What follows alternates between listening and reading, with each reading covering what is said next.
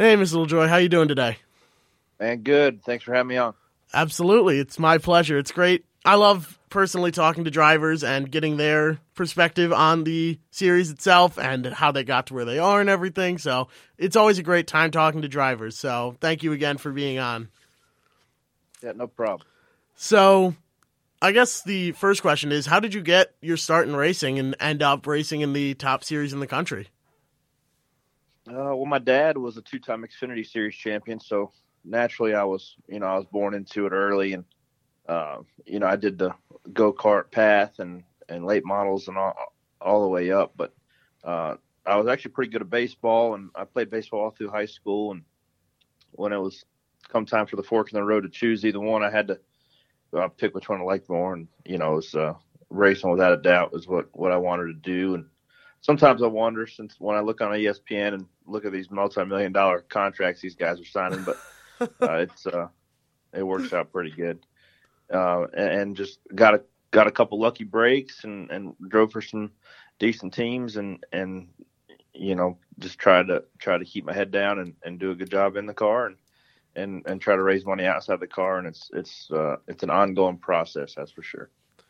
Right, and that seems to be the story for everybody. Is everybody is sort of in the same boat. If you're not at a team that's been doing this for 60 years, then it's not all peaches and cream, and that's what really I think makes the sport so great. Is that you've got guys like you that are going out there racing for the win every single week because you have to win, versus it's no big deal. We'll just go out there next week. That's it's whatever. So it's great to see the guys that are racing the best they can and giving everything they have every single week, versus guys that are, they sort of inherited the seat because they've been going through these series for years and they've known, okay, when this person retires, it's going to be replaced by this person, and that's just the way it is. And we've got 3 people lined up behind that. So Yeah, I don't agree with that though. I mean, no, there's not one person out there that's just riding around. I mean, it is the I mean, I wouldn't call us the 40 best drivers in the world, but they can go to any. I mean, they're better than most anywhere you can go. There's guys capable of driving cup cars. Saturday night guys that can jump in and learn how to do it, but there's nobody out there riding around, and unfortunately, the situations I'm in with the lower caliber teams, like the cars are so much different that you never even get a chance to get up there and run good unless it's on a speedway, just because you're so far behind with engines and bodies and all that stuff. I mean, the rules try to keep it tight, but the big teams are always going to outmotor the small teams and spend more money on engineering, and that's just how it is. right, and I didn't mean to discredit any of the other guys. I mean, they don't get in those positions for not being good. It's just I guess I poorly phrased that point where you have guys that can win every week, and it's sort of, oh, well, they happen to get a better pit stop or whatever, and it comes down to that, versus the smaller teams where, like you said, it's just they don't have the equipment. So I guess I poorly phrased that, and that's all on me, so I apologize. No worries. Well, I mean, there's nobody that's riding around and collecting a paycheck. I mean, there's obviously guys that put forth more effort than some, but everybody within reasons is trying to, everybody's got the competitive nature inside of them. So you try to get all you can out, but on the flip side, the Hendrick car, you can get more out of it than you can a TriStar Motorsports car right now, unfortunately. Yeah, and I mean, I guess that's always sort of been the case where you have you do get those stories on occasion. I know another guest I've had on before, Derek Cope. He won the 500 purely because somebody's tire blew out. Dale Earnhardt Sr.'s tire blew out with 2 laps to go, and he sort of just wound up there. But sadly it's not as common as you would think that a small team goes out, gets that huge break, and wins it. And I mean, I guess that's just the sport as well.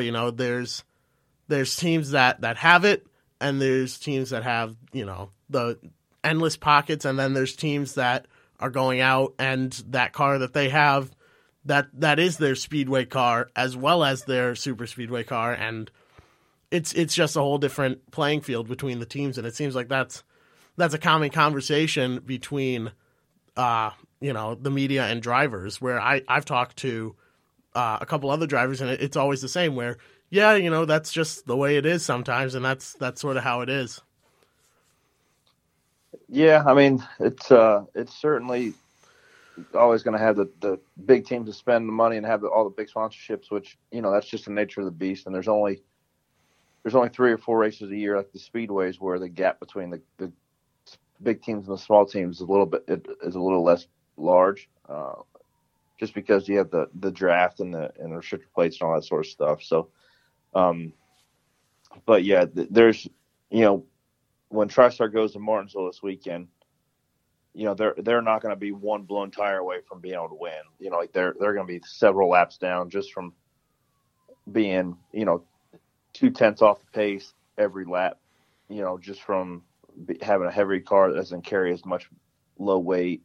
The body isn't quite built with much downforce, and the motors don't have as much torque. So, and the setup's probably not as good. So when you compound that 0.2 a lap over 100 laps, that's a lot of time, and right. You can't overcome that. And then you come down pit road, and your pit stops aren't as good, and then just the nature of the beast, where there's everything that's thought about, everything that's directly contributes to performance on those bigger teams is thought about over and over again, and they have somebody in that department that's trying to figure out how to make it better. But that's what makes it fun for the small teams, because you try to get everything you can do in your own power to show up and beat those guys.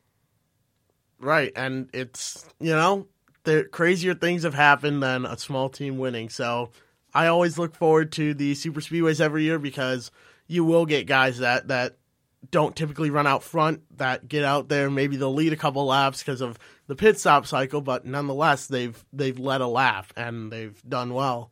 And I mean, off the top of my head, another small team, Go Fast Racing, just last year, Matt DiBenedetto at Bristol finished 6th. And, like you said, it's very, very rare. It's very difficult, but it makes it a whole lot more fun to watch those guys and sort of root for a smaller team where, hey, they finish in the top 15 and they beat out these other cars that were much better than them. And that's always great to see. But I mean, it's sadly just a part of the sport. So I guess what do you do to sort of change gears here? What's a good thing you like to do in the off time, the very little off time you have from racing? So I race.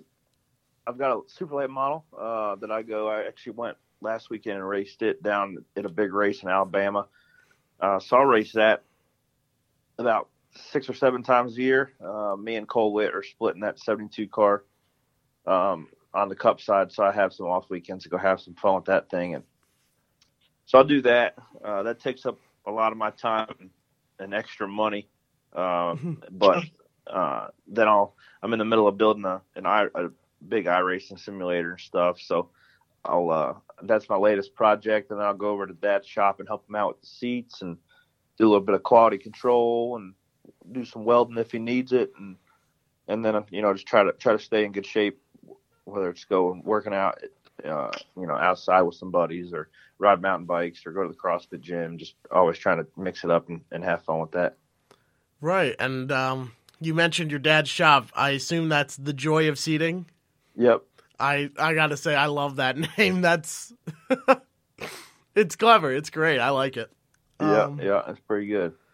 The iRacing setup as well. So how often, once that's all set up and finished, how often do you expect yourself being able to get in there and train on a simulator like that?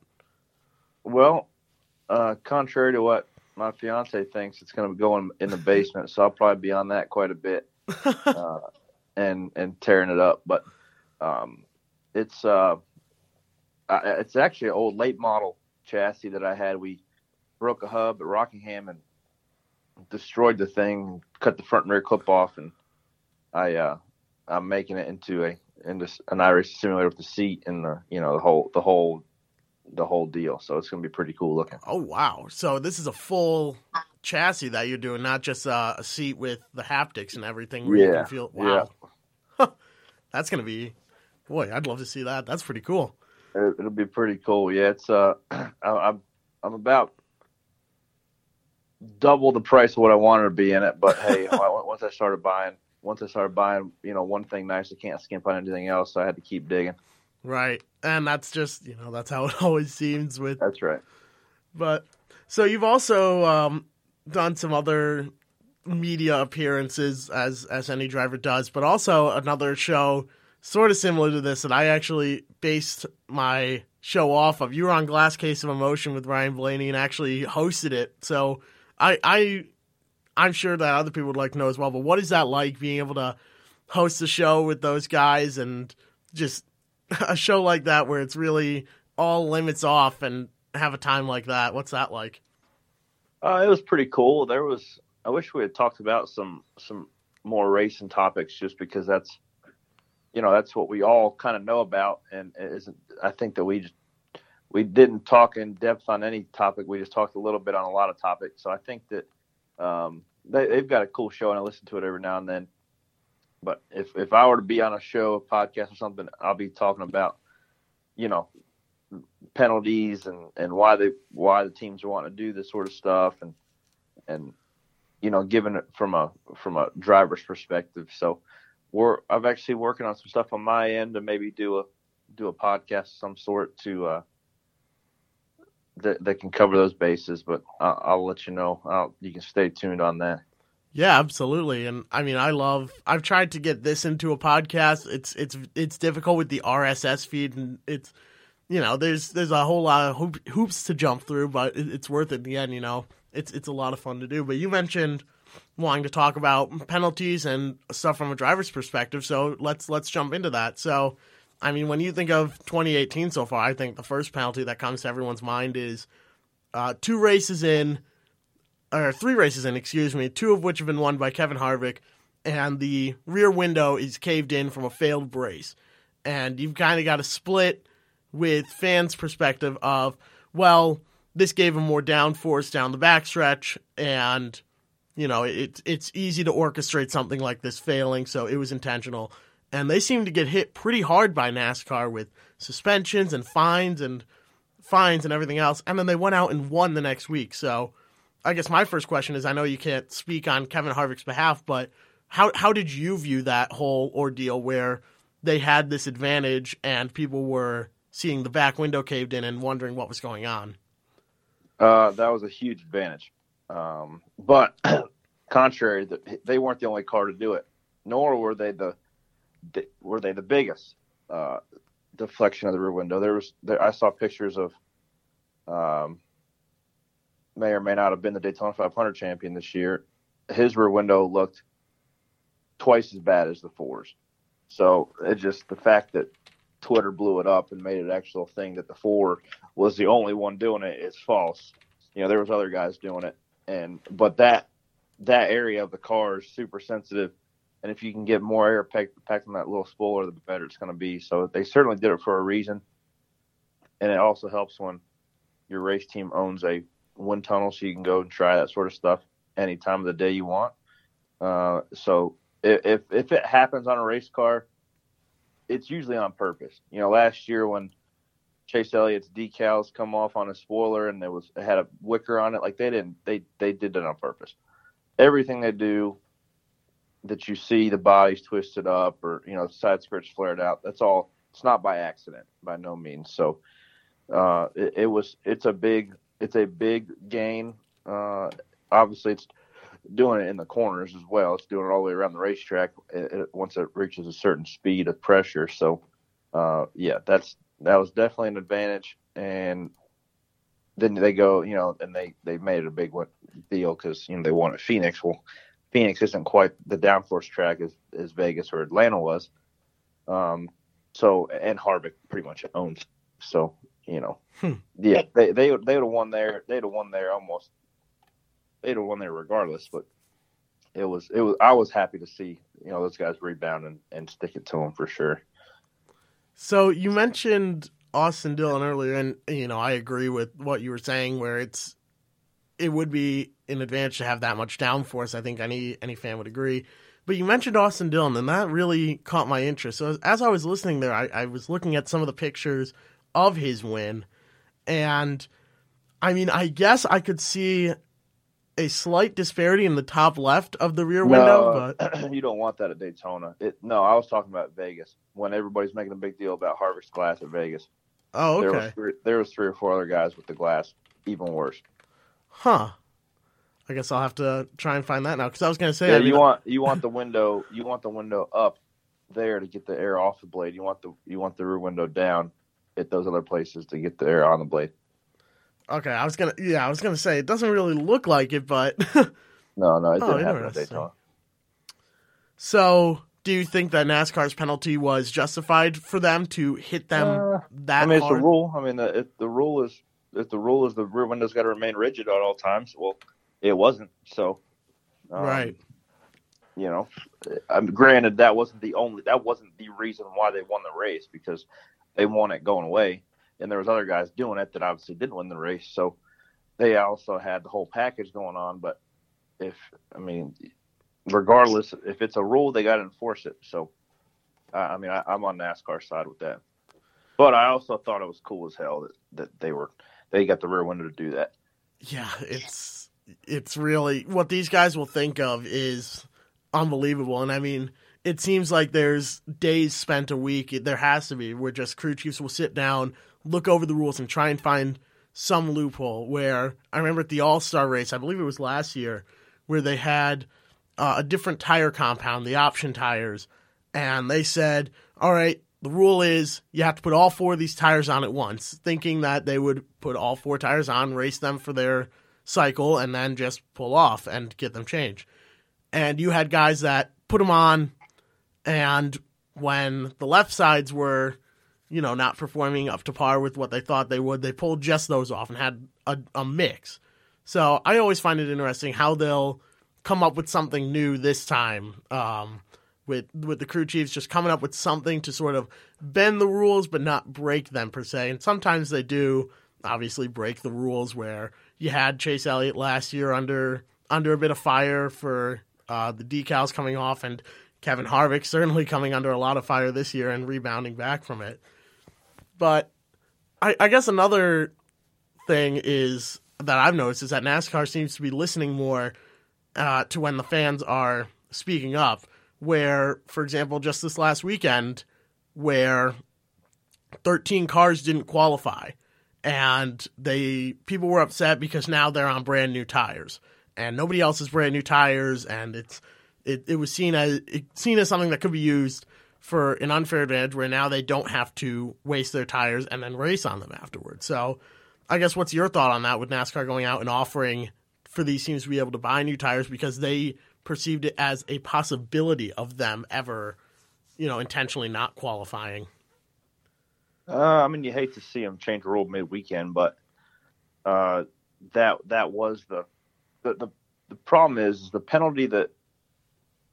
penalties that it's in place for missing qualifying because you can't get through tech isn't harsh enough. If you had to lose your pit selection for the next 5 weeks if you didn't make it through qualifying inspection, then that would make it a little more initiative to get through tech. So I think that everybody's complaining at California because the guys that didn't qualify, had thicker tires. Well, yeah, that's true, but I think that, and every place is a little bit different. California is obviously a wore-out racetrack where tires fall off, half second to a full second from the first lap to the 5th lap. But it's certainly their sandbox. They can change the rules throughout the weekend whenever they want to. But I in that situation, I think it was a correct call. But I also think they need to make the penalties a little more steep when somebody doesn't make it through tech several times before qualifying. Do you think there are any penalties that are too strict? I'm sorry, that are over the top for what's seen as a minor infraction? Sometimes too. Yeah, like the lug nut deals. I think that's a little bit. I think that's a little bit petty, but that's way above my pay grade. So I don't say anything about that. Huh? That's because the rule is now that you have to have all five on at the end of the race, and you can't Yeah, knowingly leave any off. And I believe that's what, $10,000 or $5,000 penalty for yeah. each missing lug 10 nut. grand for one lug nut. It's like Yeah, 50 grand for three or something. it's crazy, and And the crew chief gets suspended, which is ridiculous. right, because I mean that it's Yeah, just as likely. He ain't the one hitting the lug nuts. I guess they view it as back when I remember a couple of years ago they had a policy where you could put on as few lug nuts as you want in order to save a bit of time on pit road, and that policy didn't stay around for long. But one of the arguments was, oh, it'll save people time. So I mean, I can kind of see where they're coming from, where the crew chief might be wanting them to save time. I don't think you don't become a crew chief by being dumb. Those guys are calculating everything, and they're very smart guys that are up there on top of the box. I don't think they would say, oh, I'm just going to go get suspended for the next race in order to save 0.2 of a second on a pit stop and pay $50,000 because we're going to leave these lug nuts off, So I see both sides, but it doesn't make sense to suspend the crew chief because it's just as likely that a tire guy, the gun that they gave him failed and he didn't realize it, where that's been a big issue this year with just the pit guns don't work.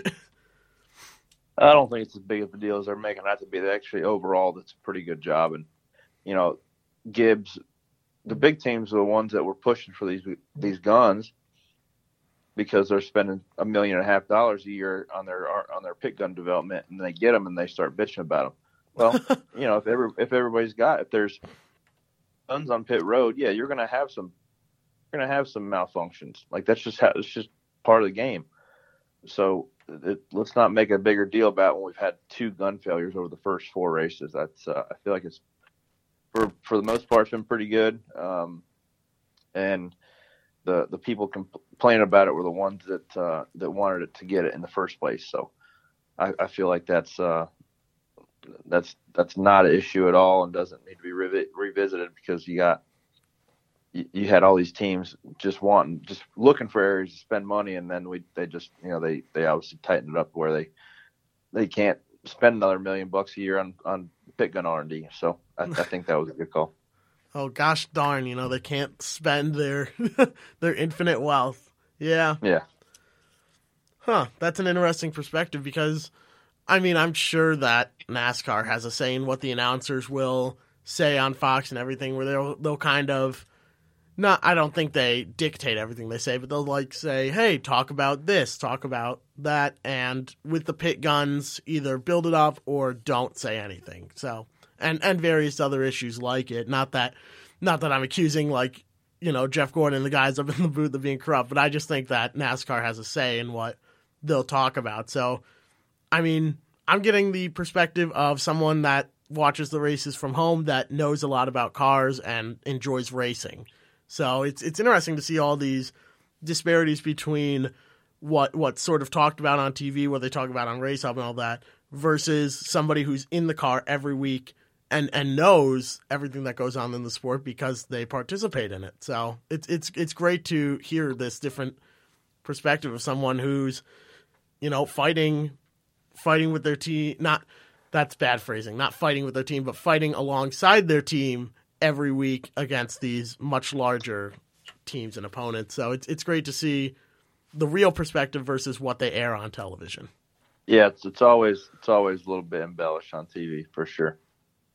So, well, that's interesting phrasing. Embellished, you mean like the issues are made bigger, or they're sort of diverting attention to where they want? Small issues are talked about, more large, and sometimes I have to make stories that necessarily aren't there, but just like anything else. It's what keeps people there, and NASCAR's a business, so it makes sense. Yep.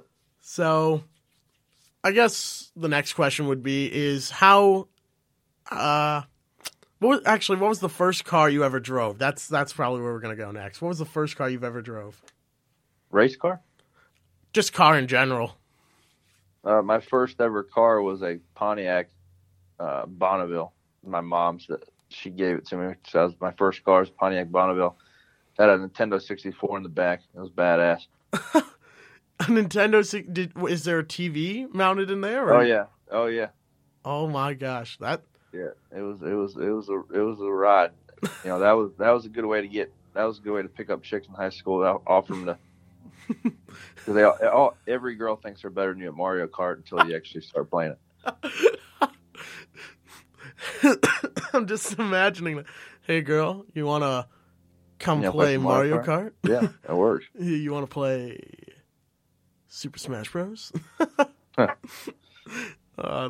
Hey, I mean, whatever works. There's always, an interesting story behind people's first car whenever you ask them. I mean, I've had people on the show, they're like, oh yeah, at 9 years old, I was driving like this old beat up junker and like the muffler fell off and we had to carry back. So, wow, every person that's come on so far has had an interesting story about their first car. But Nintendo 64 in the back seat to pick up girls, that's a new one. I love that. Oh yeah, it worked. It worked good. Yes. Then I fell asleep driving and ran off the road and flipped it over. So that was the end of the Bonneville. Oh, geez. Wow. Yeah. Oh my goodness. Rest in peace, Bonneville. Rest in peace is more like. Yeah.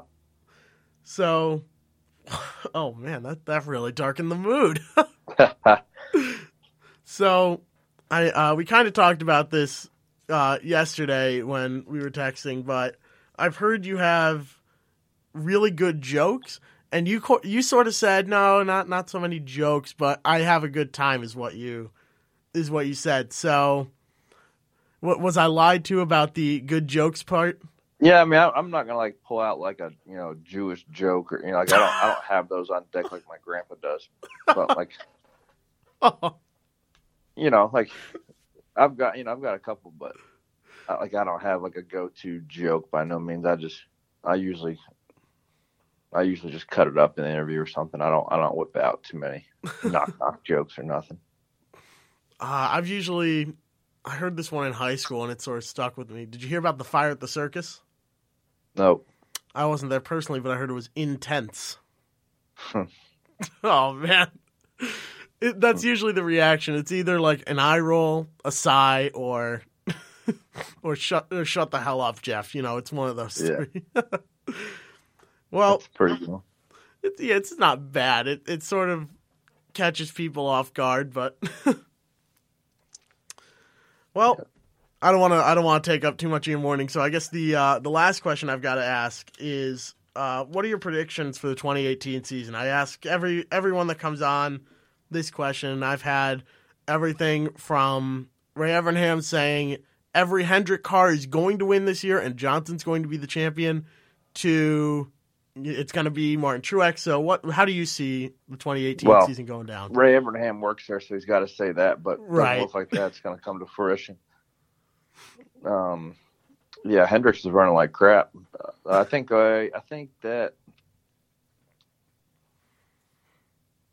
Hendricks needs to work, and I'm sure they are, and trying to get their stuff better. Because when the 7-time champ can't run better than about 8th or 9th, then they got a problem. And the Ford motors right now have a leg up on everybody. Those things are solid.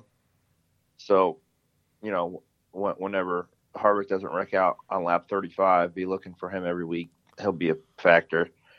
And then, the 78 looks strong again. So they whatever they do to those Gibbs cars whenever they get them out in Denver must be pretty sporty. So yeah, there's something about those cars that's just unbelievable. Yep. So I mean, there's I'm not sure if they're quite in the rules, but they hadn't got caught yet. So keep on trucking. Yeah. So I don't think Truex is going to go 2 in a row. I think that it'll be Kyle Busch, the 78. If Larson can get to Homestead in the Final Four, that might be your champion. So really, that might be a dark horse for you. Yep. If Larson ever gets to when he gets to the championship 4 at Homestead, he's going to be carrying a trophy for sure. Yeah, and I mean Homestead, it's not the same as tracks like Michigan, but it reminds me a lot of Michigan, where it's big sweeping turns and long straightaways. So, and that's where he dominates. I think that's. Yeah, and he gets around there good.